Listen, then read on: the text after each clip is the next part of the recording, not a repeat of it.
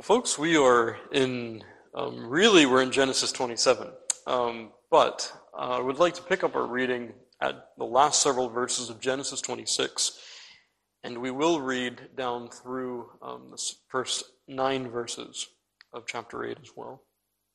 Chapter 28 as well. But before I do that, I want to raise a theme I think that we can often overlook as we come to this text. And that is that in Genesis 26, you and I are given a picture of Isaac's household. I said to you, of course, that 26 is devoted primarily to reminding us that the blessings that God had promised to Abraham and that God indeed had given to Abraham would be recapitulated in Isaac's life and experience. And so we find that Isaac, of course, is richly blessed. But that's so important for us to keep in front of us as we think about the context of our passage this morning. I think sometimes we can imagine that this family is an impecuniary, small, nomadic tribe. But of course, as we leave chapter 26, we're reminded that Isaac is an affluent man. And not only is he an affluent man, but he's a man who has a large household.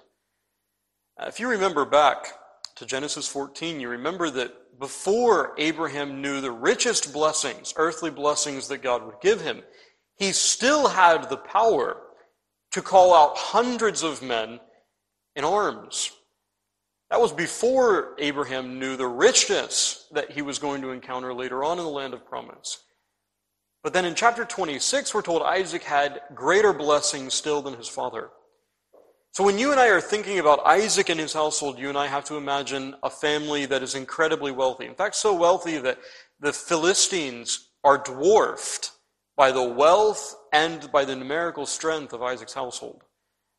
We also need to keep in front of us, too, that Isaac's household would very much be as large, if not larger, than what we found Abraham with at the end of his life. We're talking about hundreds, not only just of men, but hundreds of men, women, and children at their disposal. And so as we look at Genesis 27, you and I are to imagine here, really, as it were a royal family, with all of that wealth and all of that power. And chapter 27 then is a struggle between royal brothers. It's a struggle between princes, as it were. As we come to this text, we pick up our reading there at chapter 26 and verse 34. And beloved, allow me just to remind you once more that this is the inerrant, the infallible, the holy word of the living God. And Esau was 40 years old when he took to wife Judith, the daughter of Beeri, the Hittite, and Bashemath, the daughter of Elon, the Hittite, which were a grief of mind unto Isaac and to Rebekah. And I'll stop there just for a moment. I said to you, I suppose last time we were together, that really verse 34 is opening up for us a new section of text, and indeed it is. The way that we're dividing our text this morning is really based on what you find in these 2 verses. As you look at chapter 27, in one sense, you could say it seems to be a well-contained, insulary kind of text. But really, as you look at the text, there are a number of components that certainly branch beyond just the household crisis that we find here in this chapter. And so I think it's best for us to understand that really at verse 34, you and I are encountering the first crisis that's going to set us up for the rest of chapter 27. And so as we divide the text, we take these first 2 verses to begin, Esau's wives. Our second major section is, of course, what we often think of when we think of this text. It's the blessing of Jacob and Esau. And so that's 1 to 40 of chapter 27. And then verses 28, 8, and 9, we return to Esau's wives. So really, the inspired historian is, as it were, situating this entire narrative around this idea of Esau being a man of the world and also being a grief to his parents. So we'll pick up our reading once more here at verse 1 of chapter 27. And it came to pass, when Isaac was old, probably about 137 years old at this time, which is when Ishmael, that was the age Ishmael reached when he died, and his eyes were dim, so that he could not see, he called Esau, his eldest son, and said unto him, My son, and he said unto him, Behold, here am I. And he said, Behold, now I am old. I know not the day of my death. Just as a footnote, Isaac's going to live 40 more years after this moment. Now therefore, take, I pray thee, thy weapons, thy quiver and thy bow, and go out to the field, and take me some venison, and make me savory meat, such as I love. I want you to notice, as we read this text, that there is one emphasis that chapter 27 returns to again and again. We've just encountered it here, but I want you to listen for it as we continue to read. And bring it to me, that I may eat, that my soul may bless thee before I die.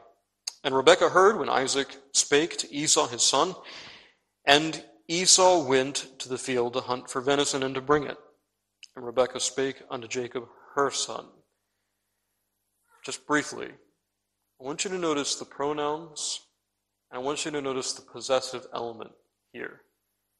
Esau is Isaac's son. Jacob is Rachel's son. That's also going to be an emphasis we encounter throughout. Saying, Behold, I heard thy father speak unto Esau, thy brother, saying, Bring me venison, and make me savory meat, that I may eat and bless thee before the Lord before my death. Now, therefore, my son, obey my voice according to that which I command thee.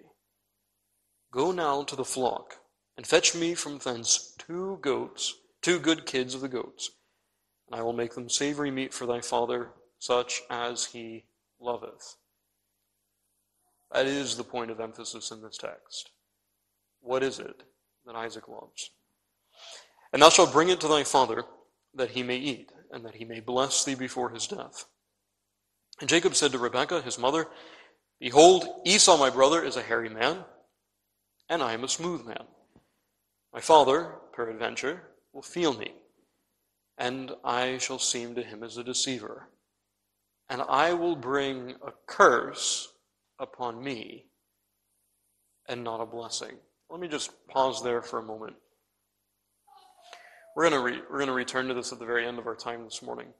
But I want you to notice how in Jacob's mind, the very thing that has been promised might be reversed to him. Remember, the prophecy of chapter 25, of course, was that Jacob, not Esau, would receive the blessing. But what is Jacob afraid of? Instead of a blessing, he would receive a curse.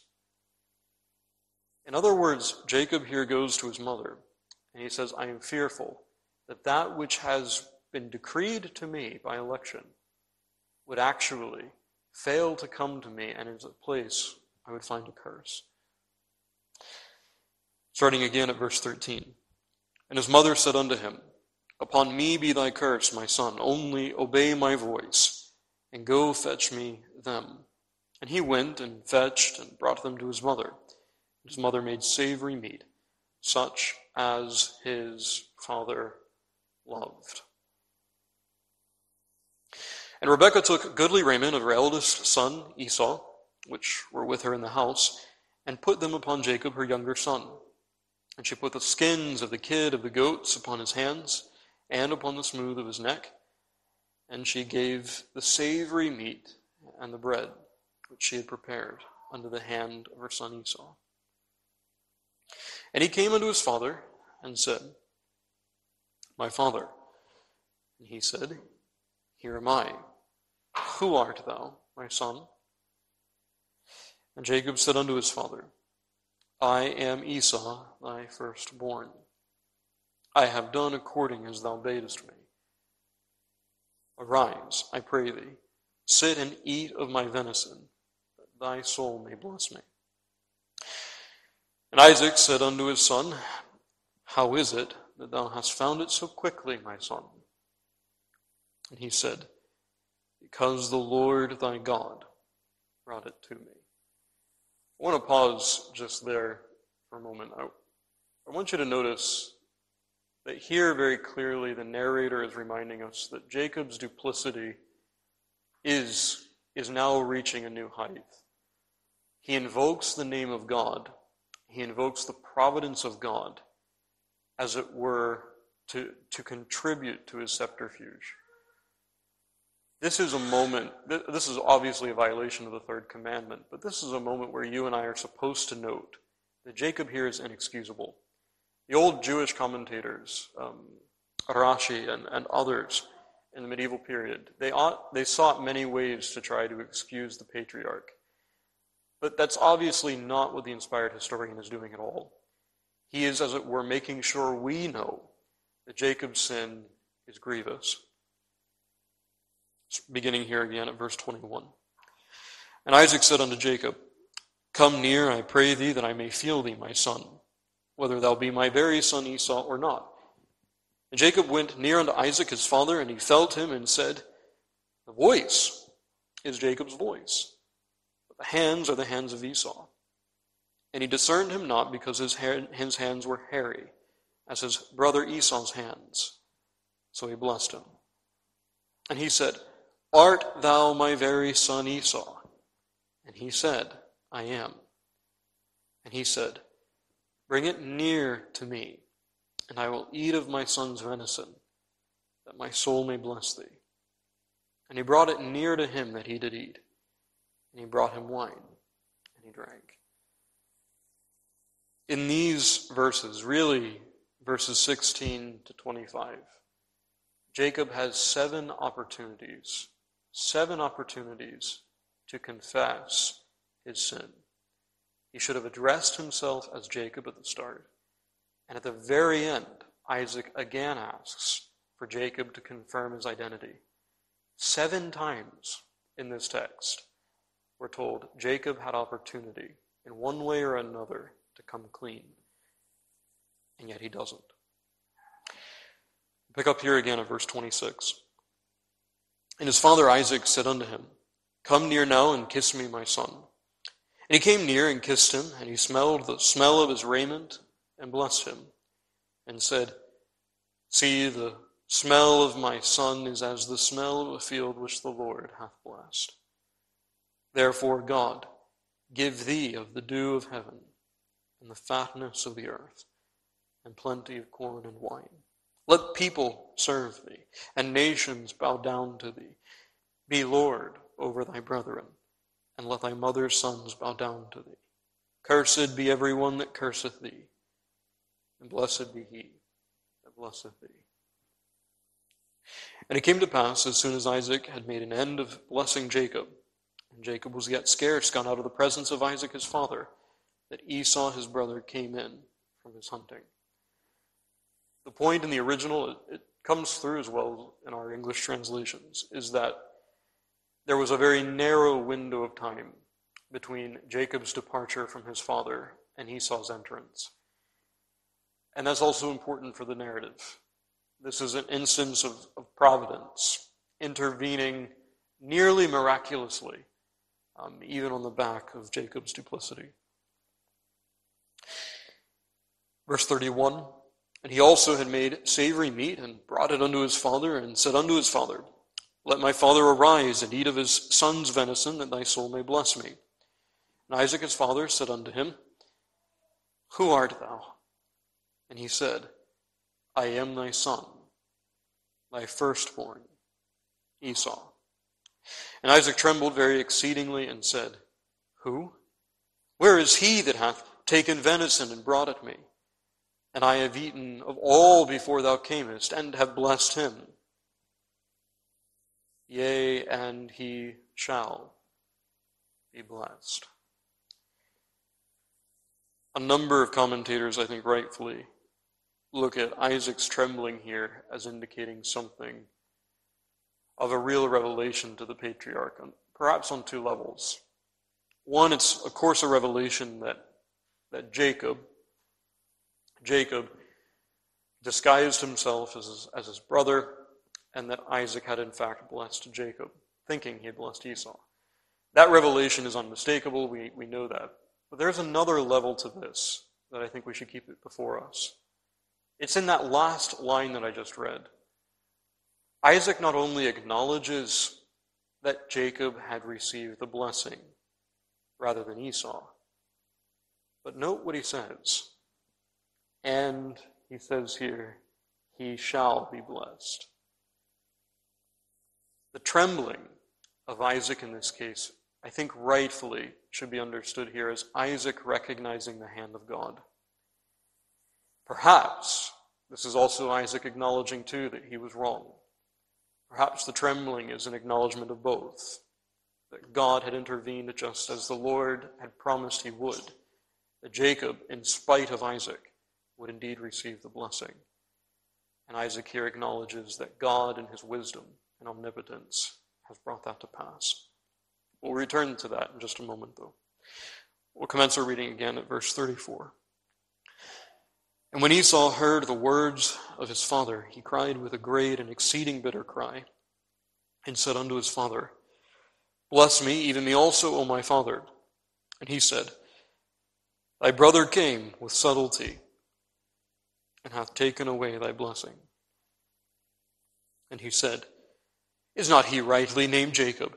For he hath supplanted me these 2 times. He took away my birthright, and behold, now he hath taken away my blessing. And he said, Hast thou not reserved a blessing for me? And Isaac answered and said unto Esau, Behold, I have made him thy lord, and all his brethren have I given to him for servants, and with corn and wine have I sustained him. And what shall I do now unto thee, my son? And Esau said unto his father, Hast thou but one blessing, my father? Bless me, even me also, O my father. And Esau lifted up his voice and wept. And Isaac his father answered and said unto him, Behold, thy dwelling shall be the fatness of the earth, and of the dew of heaven from above. And by thy sword shalt thou live, and shalt serve thy brother. And it shall come to pass, when thou shalt have the dominion, that thou shalt break his yoke from off thy neck. This is a bit of an aside. It's taking us perhaps into a digression of sorts. But I want you to notice that promise in verse 40. That Esau, and of course you and I are supposed to understand Edomites in general and throughout the running history, they will be subjugated to Israel in one way or another. And certainly throughout the history of Palestine, throughout the history of the land of promise, that's precisely what you find, until one particular moment. Until a man by the name of Herod sits, as it were, a usurper on the throne of David. That is the first time that an Edomite triumphs and does so to subjugate all of the remnant of God's people. This is a promise that that time will come. It's fulfilled just before the coming of Christ. And of course, it would be through Christ that great David's greater son would once again have the throne reclaimed. Verse 41, And Esau hated Jacob because of the blessing wherewith his father blessed him. And Esau said in his heart, The days of mourning for my father are at hand. Then will I slay my brother Jacob. And these words of Esau, her elder son, were told to Rebekah.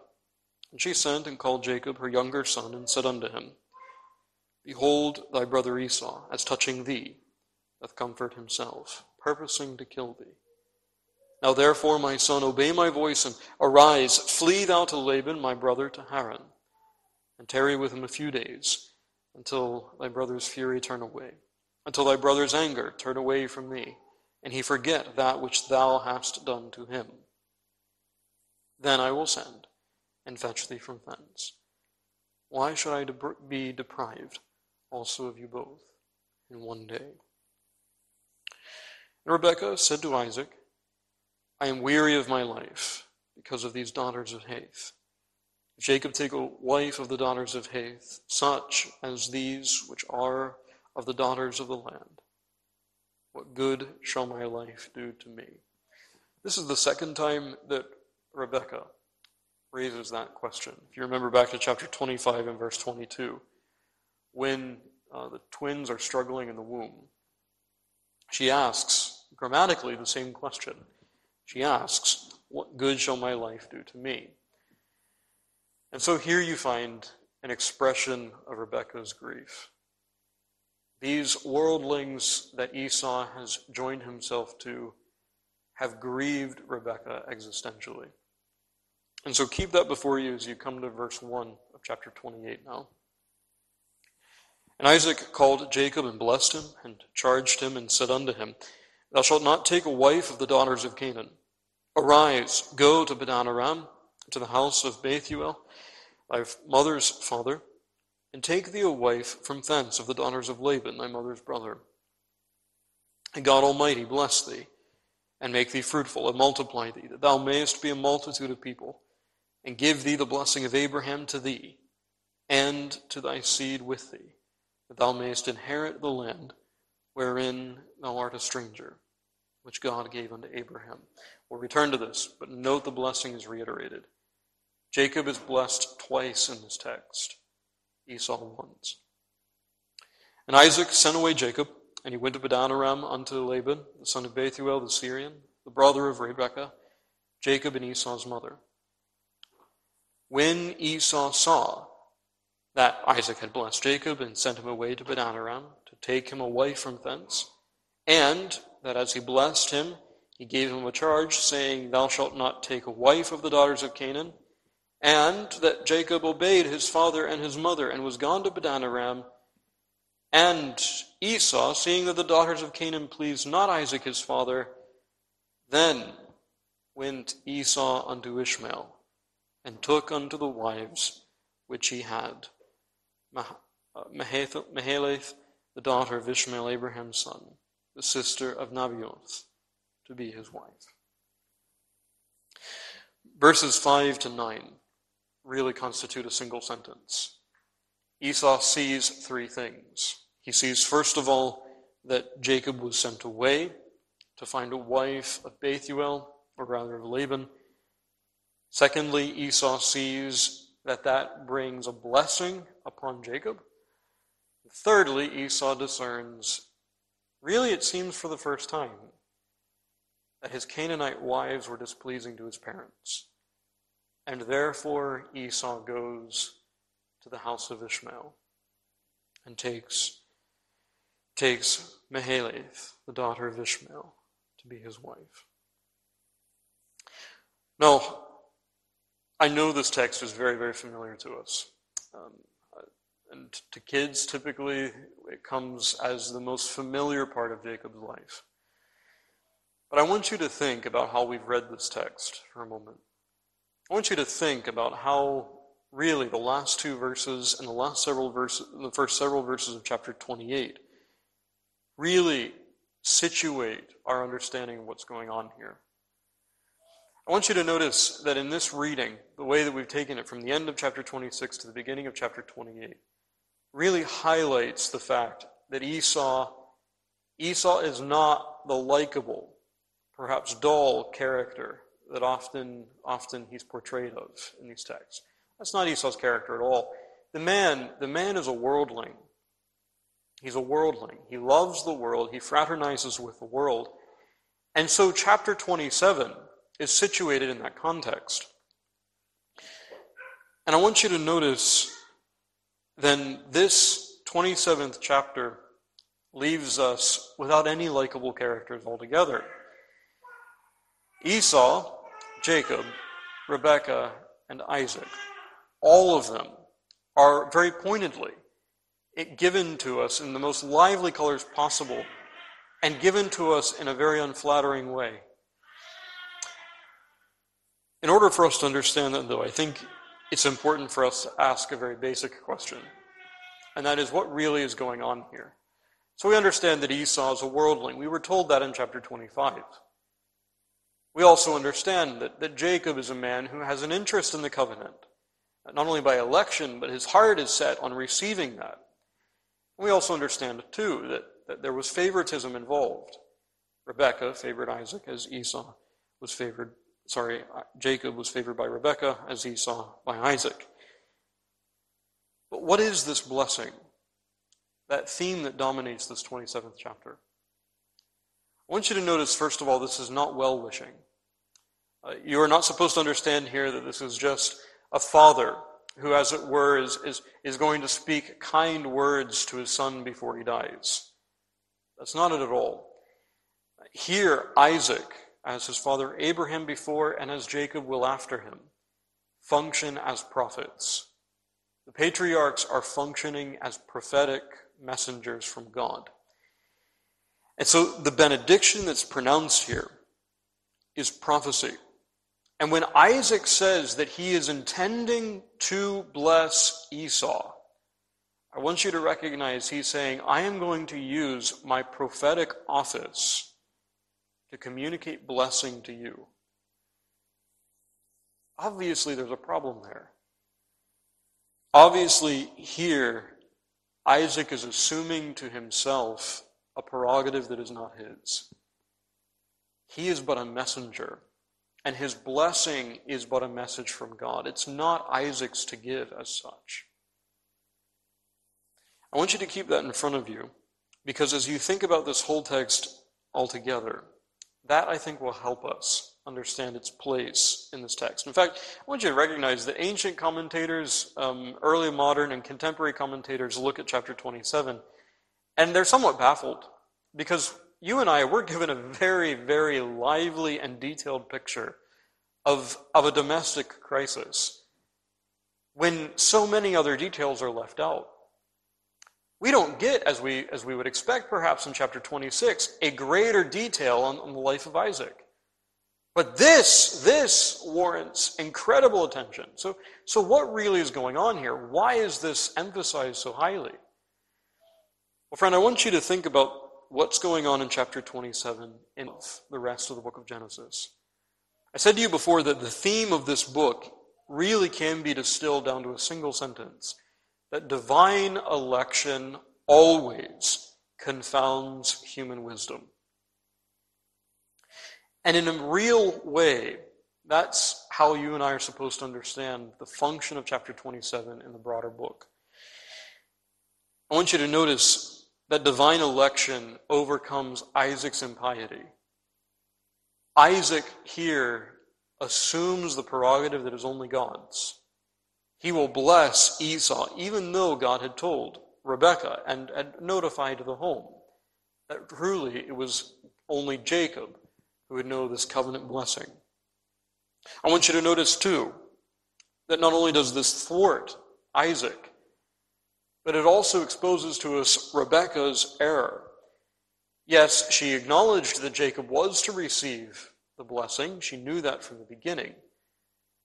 But though, as it were, the object was good, the way in which she went about seeking it, of course, was wrong. I want you to notice Jacob's faithlessness. This is emphasized in the text in a very clear way. Jacob wonders, will a curse come upon me instead of the blessing that was promised to me? And Esau, if you remember back, calls the birthright and the blessing his. In every case, then, you have four characters who have not submitted as they ought to have submitted to divine election.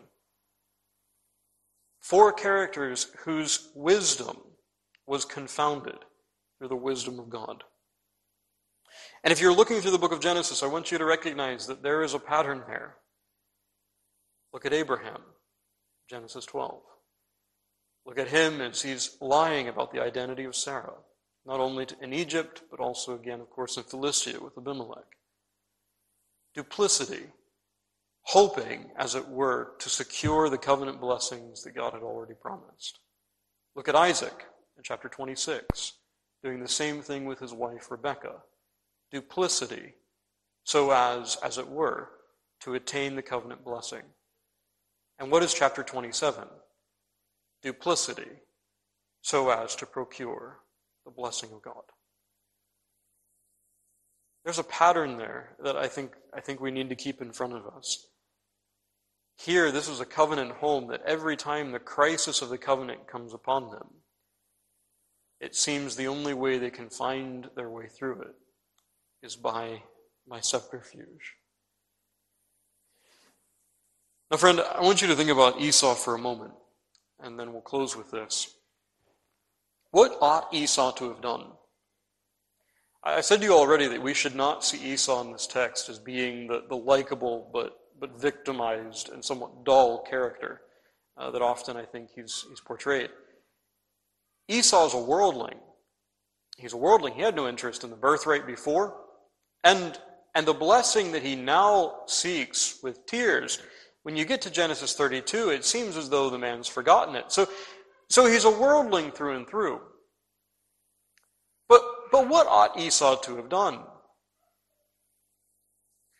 Well, friend, I want to give you an analogy, and I think this is helpful for us as we seek to apply this text to ourselves. And the analogy is taken from the life of David and Jonathan.